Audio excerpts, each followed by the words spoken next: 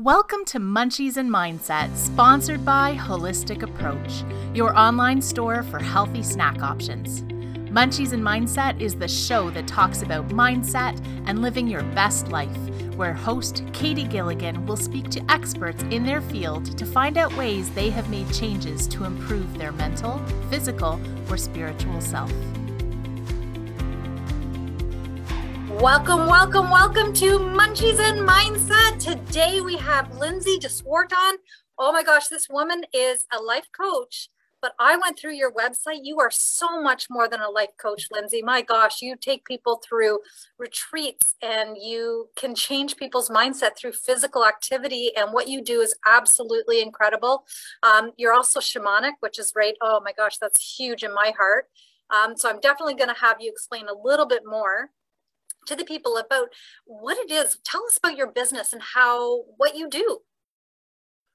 Well, first of all, thank you for having me on this show. It's fantastic. And I love working with other people who are all about positive mindset and how powerful it actually is to really shift things in your life. Just so grateful to be here. And so thank you. So I will happily tell you about my business because I could talk about it forever more, because it is joy and light and just a place of gratitude to help people on their life path. So many years ago, I was a fitness trainer for mums, and new fitness training was always something I loved. So I thought, right, let's do this. And I was a new mum. So I, got mums working out in boot camps in the local village hall in England. And then I realized actually that there was something much deeper going on rather than just, that sit-ups and crunches was never going to fix. And I was going through stuff myself as well. So then I started getting into the mind stuff and started learning about something called NLP, which is neuro-linguistic programming, which is a terrible name for a very powerful tool. They never really got marketing people on that, I don't think. Anyway, and then also started learning about hypnotherapy. And then through that, really developed my practice and started working with people on all sorts of things that I was like, wow, that's serious. Wow, how am I going to help that? And oh, you're on anxiety medication, and is this, real enough to help you? And then over the years, I've always said, yes, use this in addition to whatever you're doing, with a doctor or whatever, just use this in addition. And then the results became really, really powerful. And people were really noticing differences in their relationship, in their health, in their fitness, in their careers. And then I was working with men and women. And even I just took a back seat and kind of was a bit bowled over by the results. And then I actually realized that it's because I wasn't doing the work. I wasn't doing any of the work. I was purely the one delivering the message and kind of guiding them on the way. And so the work was obviously being done by them. And then every time I was guided to kind of think, actually, I haven't used that technique with them, but I feel really cool to use that technique. And it was exactly the technique that was needed on the day. And so then I started searching more into how was this intuitive and how much was I being guided? And that led me onto the shamanic path. And so I re-met up with my first teacher of hypnotherapy about 20 years later. And she had dug very deep into the shamanic path. And so she said, Lindsay, you need to walk this path with me.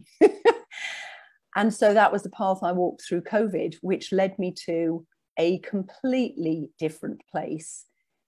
And the work that I've been able to do with people since then still leaves me just in amazement, actually, at how brilliant people are and how remarkable they can be at healing their own problems when given the right tools or, given a new perspective, actually.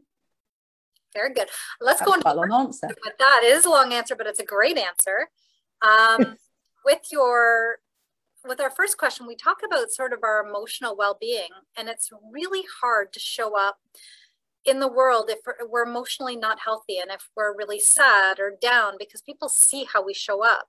So you really help people to change that. Give us some tips and tricks of how you help people change their mindset from a negative to a positive. Okay, so the first, it's going to sound really, really simple, and that's why I love it so much. And it's actually movement. So that movement can be as much as getting off the sofa and walking around your house. That movement can be as much as getting out for a walk into the forest, or even just taking the dog for a walk. And even though, if I was coming from a fitness perspective, which obviously is my kind of, that's what I always came from, coming from a fitness perspective, I would always say, you know, you've got oxytocin and all the rest of it. However, from an energetic perspective, actually shifting the energy shifts your energy, and your perspective and your mindset is all about energy. So you can do it from both ways. You can either come at it from like a deeply meditative state, which, you know, takes practice, and isn't often as quick if you're not used to it. And that meditative state will change your energy. Or alternatively, you can just shift your butt. And when you get out the door, it shifts your energy. And so automatically, and also I just love being out in the fresh air, and I think it's so good for people. And also the other thing that you can tune into is you tune into something that's outside of yourself. So if you're going for a walk, listen to the birds. You know, today we're lucky enough that we've got a ton of snow and it's just beautiful. So just look at the snow. Look at the snow on a branch. Look at the snow, the way it's, you know, falling in the breeze, or in the spring or in the summer. Take your shoes off, walk on the ground, feel the grass on your feet. And that completely and utterly changes your focus. And when you change your focus, everything changes. Dabbling, so there you go, simple. Mindfulness too, right? That's keeping you very mindful of the moment you're in and really keeping you in that positive state. Yeah, totally. Absolutely. So I think the perspective I always come at it from, which is why, you know, I love to do physical activity with people as well, because when you become mindful of facing your challenges, and when I say challenges, whatever that challenge might be, when you become mindful about something else, you get a different perspective of the challenge you're facing. Whereas when you're stuck thinking about thinking about the challenge you're facing, it's very difficult to solve that challenge because you're too deep into it. But if you can bring yourself out of it, then it's almost like you've got a bird's eye view and everything looks different. That's beautiful. I love that answer. Question. So inner talk can be like the biggest demon in the world. And it can also be the most beautiful thing in the world. So when somebody is constantly on that negative, I can't do it, it's too hard, I can't make it, I'm not good enough. How do you switch that so that they're not saying those things? So this comes down to some personal responsibility. If I'm working with somebody, I absolutely play with their language. And the funny thing about that is people can do that to themselves. And it's as easy if you think about, okay, if you walk down a path, okay, as you walk down that path, you keep walking down the same path, that path becomes deeper, that path becomes wider, that path becomes a very well-worn path. So when you keep repeating words, things like can't, won't, can't, basically, because that's, let's face it, so root of so many evils. I would challenge you to walk a different path. So rather than saying I can't, you could literally just say, okay, I'm going to play a game with this. Because our mindset, actually, if you see it as a game, it's a really empowering way of looking at it. So rather than say can't, what other word could you say in there? What about might? I could perhaps. Maybe I could fail at this today differently. What would it look like if I could? And so throw in questions with a sense of humor to challenge yourself and say, okay, so what if I'm fed up of walking the can't path? The can't path is boring. It leads nowhere fun. It's just a really crappy place to walk. You don't want to walk on the cart path for too long.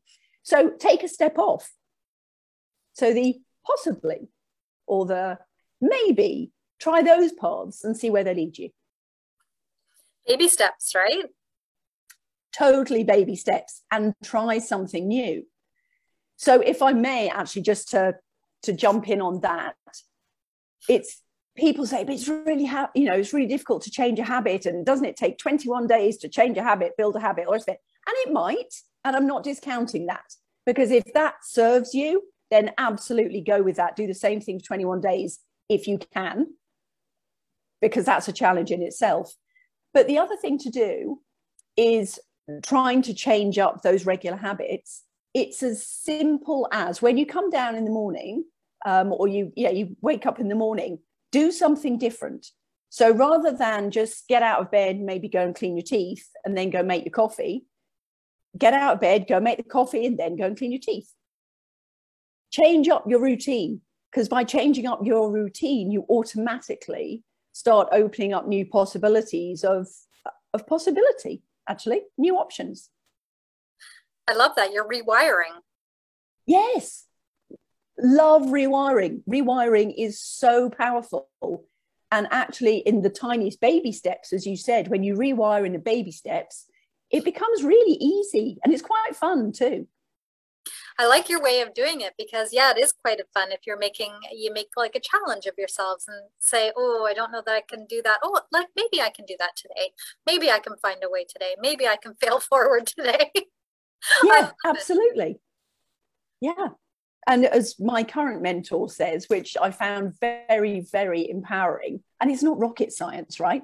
But she just said, do something new, but do it messy.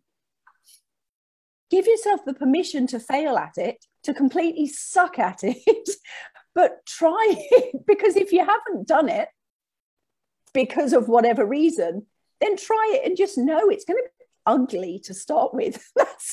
That's okay, because otherwise you'd never try it. Here's a demon. Yeah, absolutely. The perfection demon. Yeah. Oh, that's a big one. Learning how to go with the flow, which can be very difficult for a lot of people. But then going into, we can change our mindset and we can really show up in a better place and change the way we talk about ourselves, but we have to take that action. We can't sit there and complain about our situation if we're not willing to take the action to fix our situation. Tell us a little bit about how you really encourage people to take action once you get them on that path. So I do it in a number of ways. One of the things is to make it easy. So they actually take a new action in spite of themselves, which is the fun part. The other thing, depending on how you're wired, which can be quite fun, is to actually put a penalty in place or put a timeline in place. So one of the things when I'm working with people for the first time and they kind of, fill in an intake form of how we're going to work together so I get to know them better. And one of the things in there is what is the thing that you least want to do but most have to? And because they don't know the guise that this is in, they'll say, well, the thing I least want to do is, have the conversation with my boss, or spend, pay off on my credit card, or have this difficult conversation with my husband, or tell my kids off, or whatever it is. So that's actually the penalty. So when we get to the stage whereby, we've cleared out a lot of the blockages and then we're starting to move forward, if they're really hesitant or they're stalling or they're procrastinating about making the action, I'm like, well, it's fine. Okay, you've got a choice here because you signed the contract. You've got a choice. You can either have the conversation with your boss or you can take this next step. So it's just, again, it's all a game. It's just playing them at their own game. And then the other thing, which I have to say has been really, really effective with people when they've just had some major shock or they're really stuck in that rut of complaining, is to say, okay, how long are you going to complain for? Give yourself time. you set the time. It can be 5 minutes, it can be 5 weeks, it can be 5 months. But I tell you what, you bore yourself senseless, although most people do tell the same story for as long as they can. So say, give yourself a time limit. And once you've got to that time limit, and you can complain all you like to everybody you know about this one complaint, but set that time limit. So like, say by Friday, you have to stop telling this story. So make sure you really complain with all of your might. Give it every bit of energy and don't talk about anything else until Friday. And then after Friday, you're not allowed to do it because otherwise there will be a consequence. You'll be in the penalty box. Totally. And all of a sudden they go, oh, and it makes them conscious of how much they're complaining. And once you're conscious of something, then you're empowered to change it.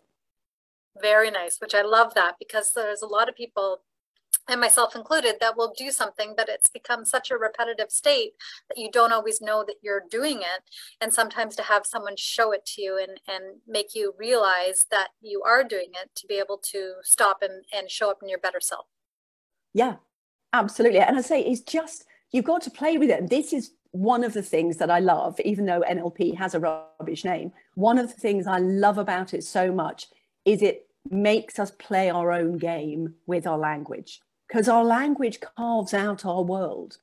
It carves out everything, how we feel, how we communicate, how we respond, how stressed we are. And people feel they are controlled by it. And as soon as you're conscious of it, you can actually use it as a really powerful tool. I mean, so just fairly recently, I went back to England and saw family. So, of course, I haven't seen them all the way through COVID. And there's a particular relative, won't say who, a particular relative, and she just complained and complained and complained. And bear in mind, I haven't seen her for like 2.5 years. All she had was complaints. And in the end, I just went, your life sounds awful. Oh my God, you've got to do something to change that. You must be miserable all the time. And even she looked at me, she was like, and then she started defending herself about how her life wasn't that miserable. I was like, oh, there you go. Because it's like, oh, well, fine. So if it's that bad, what are you going to do about it? So, yeah, I'm afraid I do play people at their own game a bit, because it's for their own benefit. Absolutely. And getting yourselves out of that rut and taking action is key, because if you just stay and complain, then you're staying in the exact same spot and you're never moving forward. And you're certainly not gathering anyone to help you, because you're just boring everyone around you senseless. They've got their own problems. They don't want to hear it. What was the thing? Here's a quarter, call someone who cares. I'm sorry, I don't mean that in a terrible way, but it's like when someone is constantly complaining, that's sort of that. I'm dating myself now with that, because I'm sure it doesn't order to call anyone anymore. I say, here's my cell phone. Go for it. I'll pay for the call. Well, so I want to revisit just a little bit about, because when I was on your website, I saw that you do outdoor retreats where you're almost like trust walks and trust. So tell me a little bit about that, and talking on an action point when you do these retreats. What do you do with your clients with these trust walks? Well, it's when I say sort of a trust walk, I have a huge belief in, as I said, about bringing your attention to something. So, for example, let's say you go treetop trekking, which anybody around here, you can do at Horseshoe Valley, you can do Blue Mountain, you can do in Halliburton, you can do it all over the place. And I have to say, I've been treetop trekking a number of times with my kids. I don't love it, right? It's difficult. I've been too. It's very hard. Yeah, I don't love it. And just actually when we took a trip to BC earlier this year, and I was like, oh, treetop trekking, here we go. And I went, I don't love it. However, when you're standing way up high on a tree or a platform on a tree, and you're looking down, and there is all of the feeling of fear, even though you are completely clipped on. And actually, if you threw yourself off that platform, you would still be safe. So to bring that to people's attention, that they are always held. Because in everyday life, like with a new business challenge or something, we are always held. We might fall, and that fall might not be comfortable, but we are held, we are safe. So I just make people really conscious. So when they actually get to the platform, and, you know, we've been through the safety protocol and all the rest of it, what is the problem that you currently have to face? So whilst they're standing on the platform, say, okay, what's the problem you currently have to face? What is this one thing that's stopping you from being who you think you should be, or doing what you think you should do, and having what you think you should have? What is that one problem? So they bring that problem to mind. And then you go, oh, okay, cool, interesting. Right, let's go. So then they do the actual challenge. And then when they've got to the end of the challenge, they look back and they go, right, oh, I did that. So it's that metaphor. And that's what I love about physical challenges, whether that is skiing, whether it's being around horses, which is a passion of mine, whether it's treetop trekking, whether it's walking up a very steep mountain, whatever it might be, when you use all of those physical challenges as a metaphor, it is quite incredible what powerful results you can achieve. And the thing I love also about the physical is that, of course, then you get the oxytocin going. And once you've done anything, you have a completely different belief in yourself. Standing at the beginning versus standing at the end, you are two different people. So, and unfortunately, I have to add to that. Go on. Because it is absolutely true what you just said. My husband and I challenge ourselves constantly physically, but more emotionally physically, in the sense that we started off just hiking, then we did more challenging hikes, then we took up spelunking, so going into caves and getting through that. But most recently we did skydiving, and it's just a matter of the accomplishment you feel when you're down on the ground and getting past that fear and knowing that you are okay. I mean, I tandem jumped. I obviously, it was my first time, but it really truly does help when you do these very challenging situations and you get through and you look back and you're like, I wasn't so bad. Yeah, so I survived. We make the problem so much bigger in our head, and when we actually go through it, it's like, okay, that really wasn't that bad. Exactly. Well, thank you. I was just going to say massive kudos to you, because I haven't skydived. Most peaceful thing I've ever done. Honestly, my husband and I say the same thing. It was the most peaceful thing I've ever done. It really, truly, when you're up there, it is incredibly peaceful. Once that chute opens, it is dead silent. You hear nothing. And it's just incredibly beautiful. So I recommend it if you can get over your fear of heights, if you can get on with not feeling overwhelmed or stressed when you're up in a plane. I am not afraid of heights, as well as I'm not claustrophobic. So for me, spelunking and skydiving is a very different experience. Jumping out of a plane 14,000 feet up in the air is something you have. If you're not fearful, then you're not alive. But spelunking and whatnot, it was just the getting past that uncomfortable feeling. And I'm truly believe that growth is not comfortable. So if you're comfortable where you are, you're not 100% growing. So we can go up, and then we can hit the comfort zone. And then if you want to keep building and you want to keep growing's just a little uncomfortable. So yeah. Fantastic. Wow, that's awesome. Well, thank you so much. Now, I didn't ask you in the beginning, but what is your favorite snack food? My favorite snack food? That's a good one, actually. I would say I've got a bit of an avocado smash girl, actually. Good for you. Because I feel so wholesome and self-righteous once I've eaten it, because I know I could have gone for a toast and jam instead. Oh my gosh, you were so much fun. Well, thank you so much for being on Munchies and Mindset. And for you watching, if you want to eat or snack guilt-free, you can always visit at theholisticapproachstore.com. Until next time, stay healthy. Thank you for listening to Munchies and Mindset. Our goal is to help people who may be stuck or lost find that light within themselves. If you have questions, you can reach out on Facebook or Instagram at Holistic Approach Store, all one word. And remember, if you want to snack guilt-free, check us out at www.holisticapproachstore.com. Until next time, remember, mindset matters.